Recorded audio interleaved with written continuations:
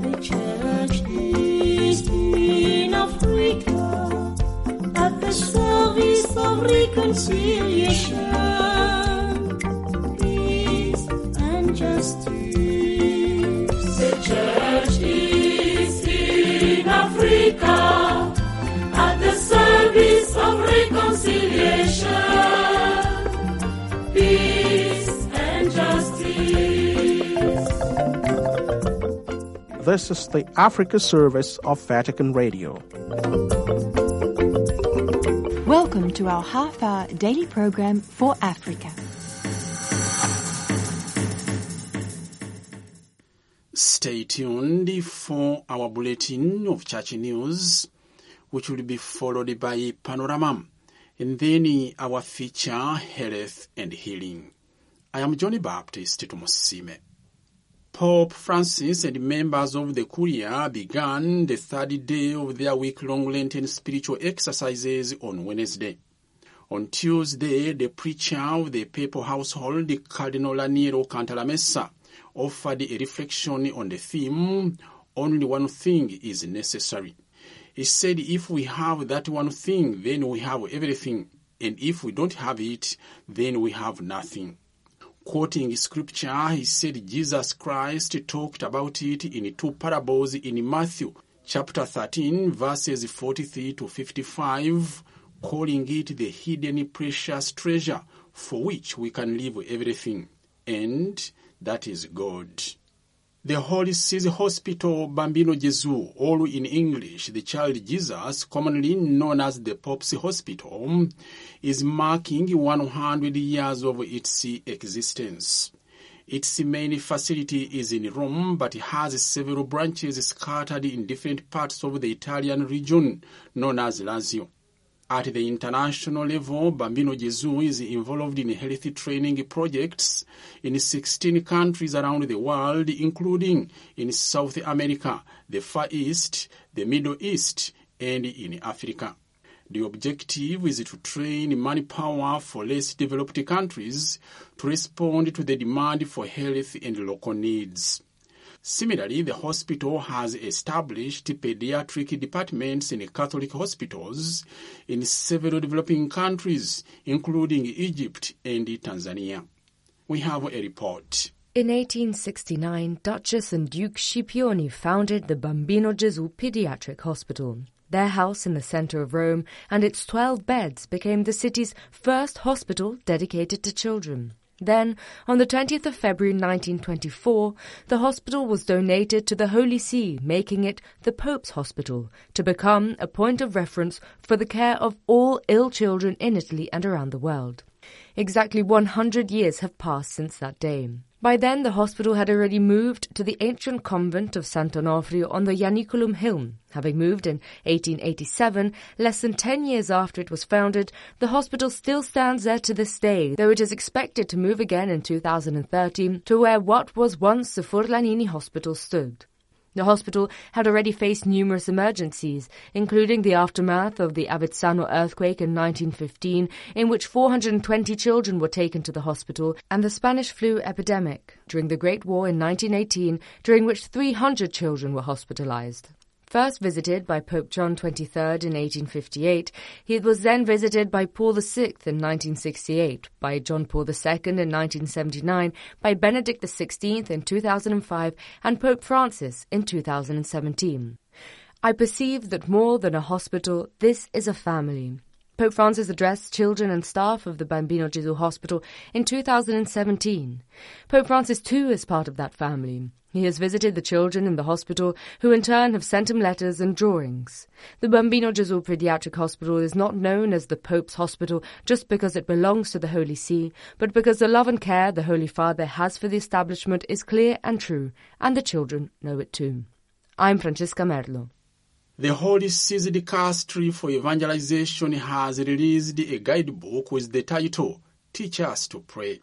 The guide invites the faithful to intensify prayer as a personal dialogue with God and to reflect on their faith and commitment in today's world in preparation for the Jubilee year, which will be celebrated next year, 2025.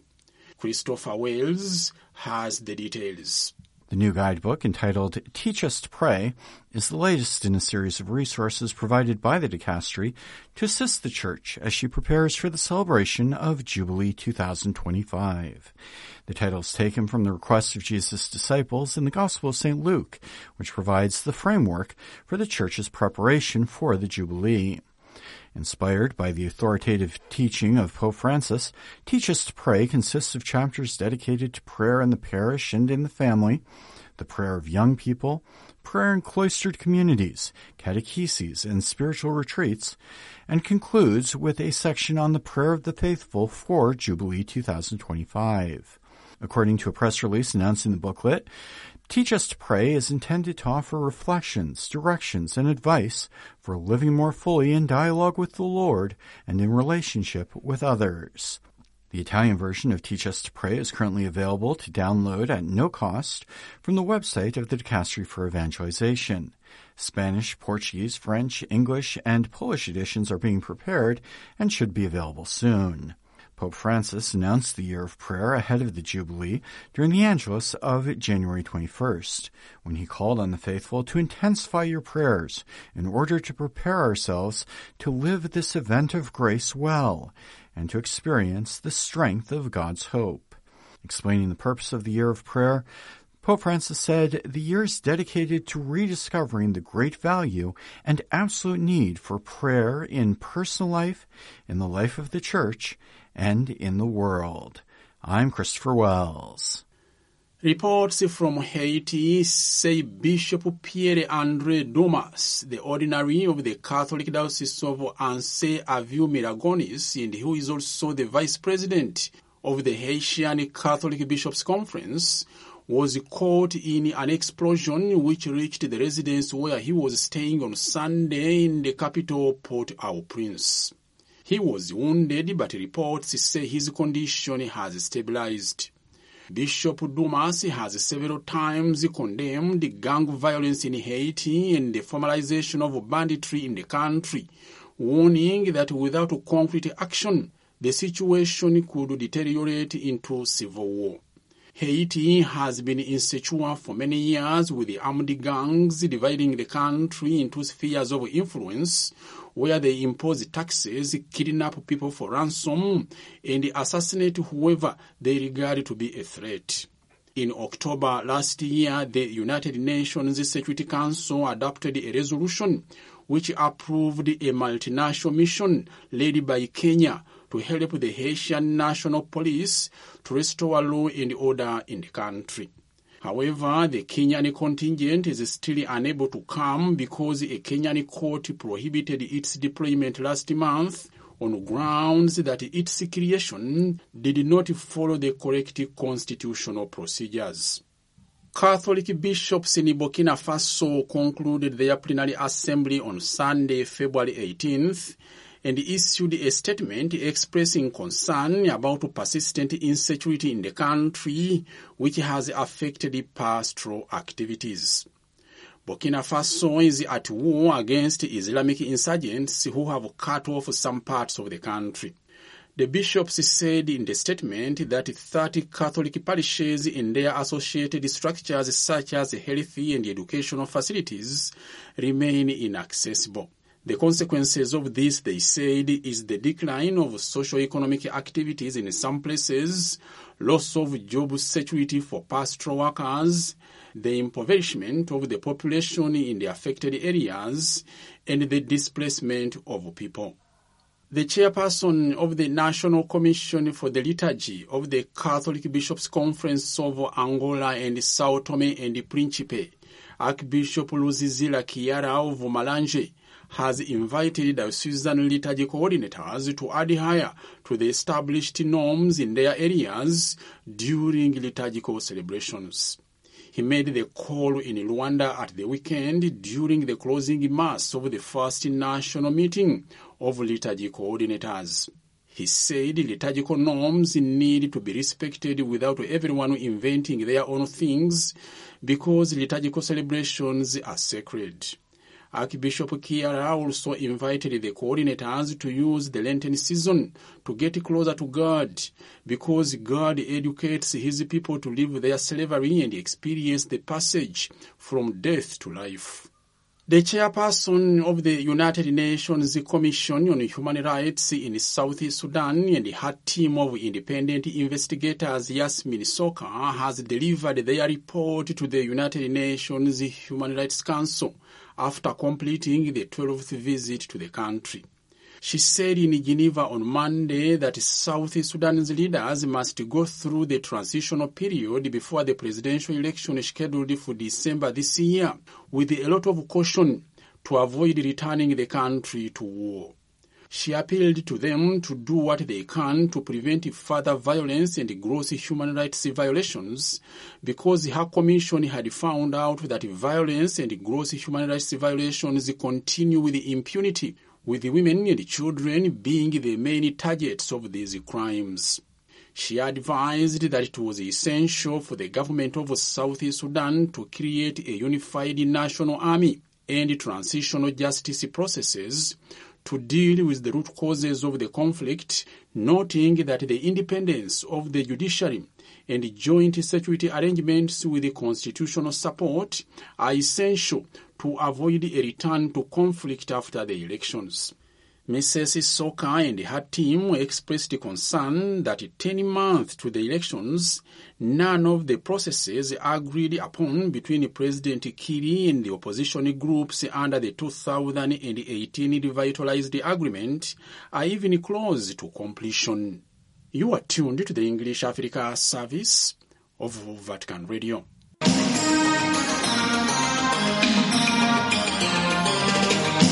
African News Panorama.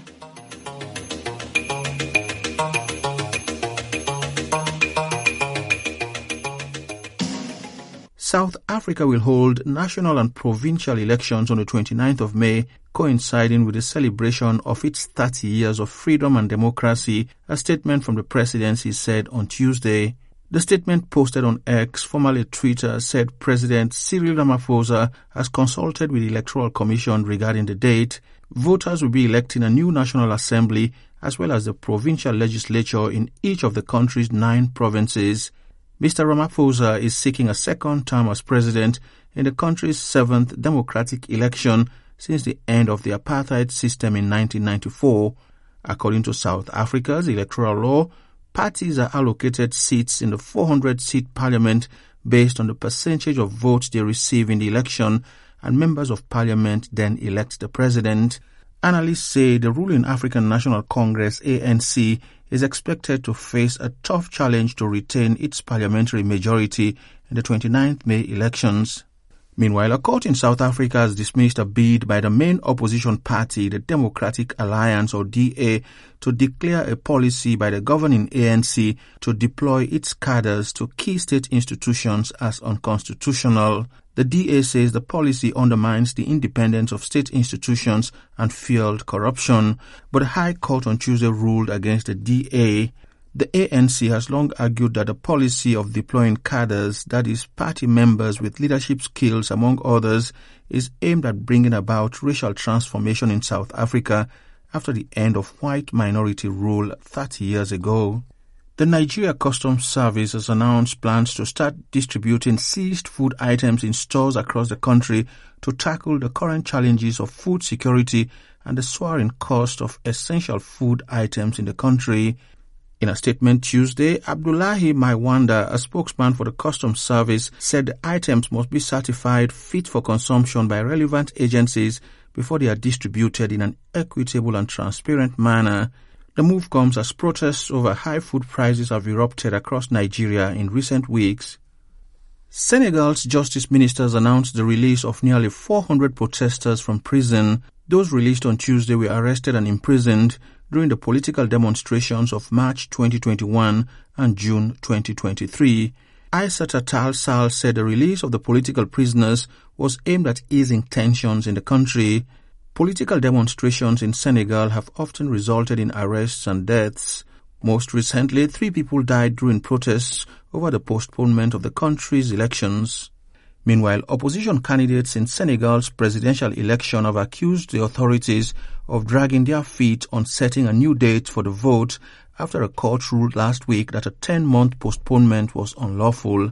President Macky Sall last week promised he will abide by the Constitutional Council's request for the vote to be scheduled as soon as possible. In its ruling last week, the court blocked a decree to postpone the election originally scheduled for the 25th of February. In a joint statement late on Tuesday, 16 of the 19 presidential contenders complained about what they referred to as an inexplicable slowness in enacting the council's ruling. They said the slow resumption of electoral operations showed Mr. Sall's unwillingness to launch a process that would lead to a change of power. President Macky Sall, who is 62, is not standing for re-election, having reached the constitutional limit of 2 terms in power. The UN has imposed an arms embargo, travel ban and asset freeze against 6 rebel leaders in the Democratic Republic of Congo. The move, following a UN Security Council meeting on Tuesday, comes amid violence in the eastern part of the Central African nation. Those sanctioned include the military spokesman of the M23 rebel group, a general in the Democratic Forces for the Liberation of Rwanda or FDLR, and 2 senior leaders in the Ugandan armed group, the Allied Democratic Forces or ADF. The others are the leader of the National Coalition of the People for the Sovereignty of Congo, a Mai Mai group, and a commander of the armed group, Twirwaneho. The M23 and the FDLR have been at the center of tensions between the governments of the Democratic Republic of Congo and neighboring Rwanda. The DRC accuses Rwanda of supporting the Tutsi-led M23 rebel group, while the Rwandan government blames its neighbor for collaborating with the Hutu-dominated FDLR rebels, whom it says have links to the 1994 Rwandan genocide. A recent advance towards the town of Sake by the M23 rebels, which has led to the forced displacement of thousands of people, was strongly condemned during Tuesday's Security Council briefing. Staying in the Democratic Republic of Congo, President Felix Tshisekedi has accepted the resignation of the country's Prime Minister. Jean-Michel Sama Lokunde announced his resignation in a video shared on the presidency's social media platforms late on Tuesday. A statement from the president's office said that President Tshisekedi has asked Mr. Lokunde's government to continue with its duties until a new government is formed. Governments in the Democratic Republic of Congo are headed by prime ministers. The outgoing prime minister will now take up legislative duties after he was elected as a member of parliament in last December's general elections. You are tuned to the Africa service of Vatican Radio. And now, our feature, Health and Healing.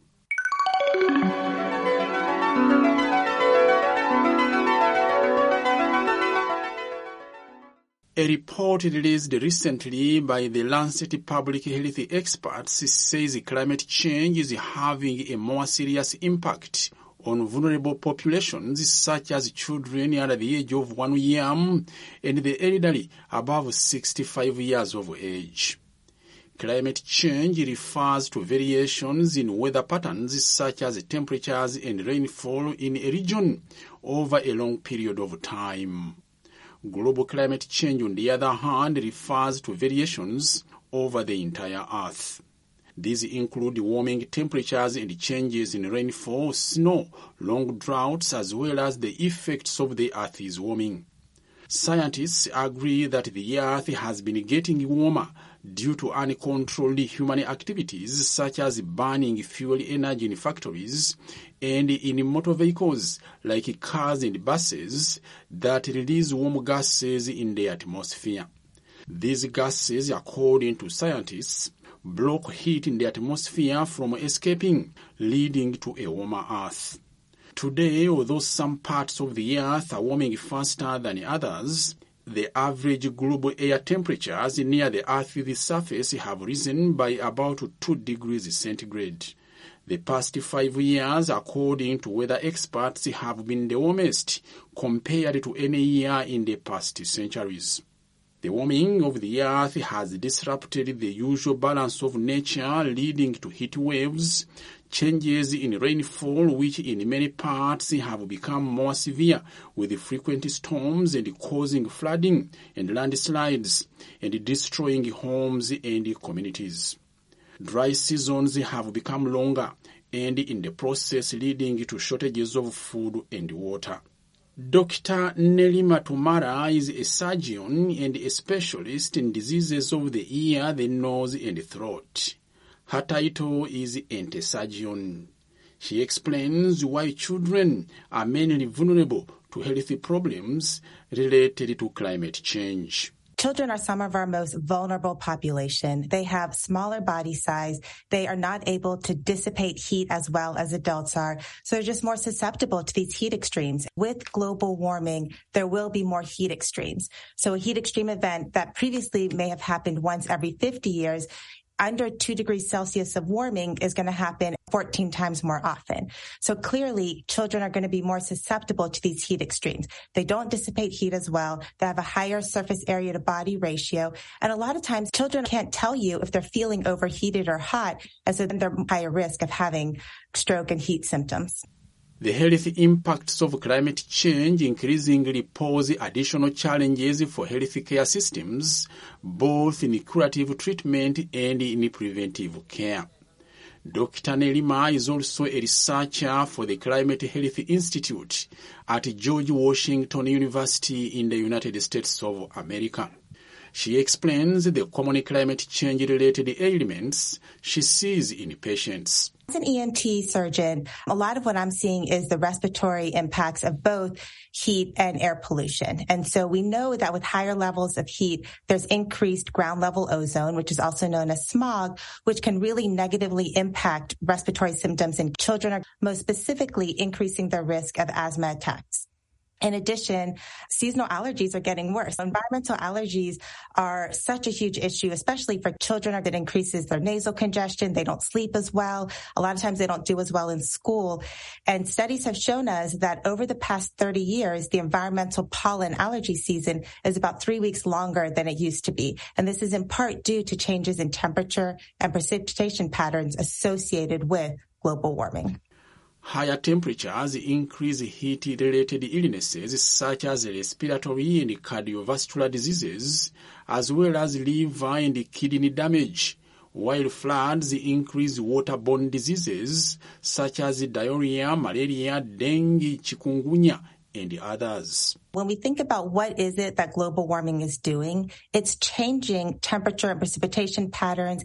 It's changing humidity. It's increasing both flooding and drought. So this impacts mosquitoes. And so it therefore impacts the spread of a lot of different illnesses such as malaria and dengue. And so basically what we're thinking about here is that the climate sensitivity or the environmental suitability for a lot of these vector-borne diseases is changing. And that's how disease processes like malaria, dengue, West Nile virus, Lyme disease, all of these are being impacted, again, because the environmental suitability for these vectors is changing. Basing on her experience in the medical field, Dr. Nelima is calling upon governments to implement measures that will limit the impact of climate change on our health. She also appeals to the public at large to review our lifestyles. The first thing is we need to take action. We really need to be thinking about frontline communities and communities that are most impacted by global warming and by air pollution. And so definitely would love to see more policy in place that really protects these frontline communities and those who are most impacted and protects our most vulnerable populations, which are children and the elderly. And then on an individual level, we all have our own individual roles to play in terms of impacting climate policy and really changing the public narrative on climate change. And so the more that we can do and talk about climate change, we can really sort of set the stage for more aggressive action moving forward. Dr. Nelima Tumara, a researcher, surgeon, and specialist in diseases of the ear, the nose, and the throat. And lastly, the international community marked the International Childhood Cancer Day last Thursday, February 15th. The day is marked every year on that same date to raise awareness about childhood cancer and to express support for children and adolescents with cancer, the survivors, and their families. The day is also a call to each of us to play a part in the fight against childhood cancer. Cancer is one of the leading causes of death among children and adolescents worldwide today. According to the World Health Organization, every year more than 400,000 children and adolescents are diagnosed with cancer. Unlike cancer in adulthood, the underlying factors that contribute to childhood cancer are not yet clearly known, and only a few of these childhood cancers can be prevented. This means that the recovery of the victims largely depends on the capacity of health systems to ensure timely diagnosis, early referral, and appropriate treatment. While this is possible in developed countries, it is still a privilege of the few in poor nations due to the expenses involved and due to lack of specialized medical doctors and specialized health facilities. The most common type of cancer in children include leukemia, brain tumors, cancer of the lymph glands, tumors of the central nervous system, intracranial tumors, and tumors of the eye. The World Health Organization is calling upon governments to strengthen health systems so that health care providers are able to spot the early signs of childhood cancer and refer the patient to specialized care. The World Health Organization also recommends that patients, general practitioners, and pediatricians play a vital role in detecting signs and symptoms of childhood cancer early on, because it is easier to save lives when the detection is done early enough. And with that, we come to the end of this week's edition of Health and Healing. You have been listening to the English Africa service of Vatican Radio, and I am Johnny Baptist Tomusime. In our next program at the same time tomorrow, you can hear our feature, Culture and Society. Praised be Jesus Christ. Laudetur Jesus Christus.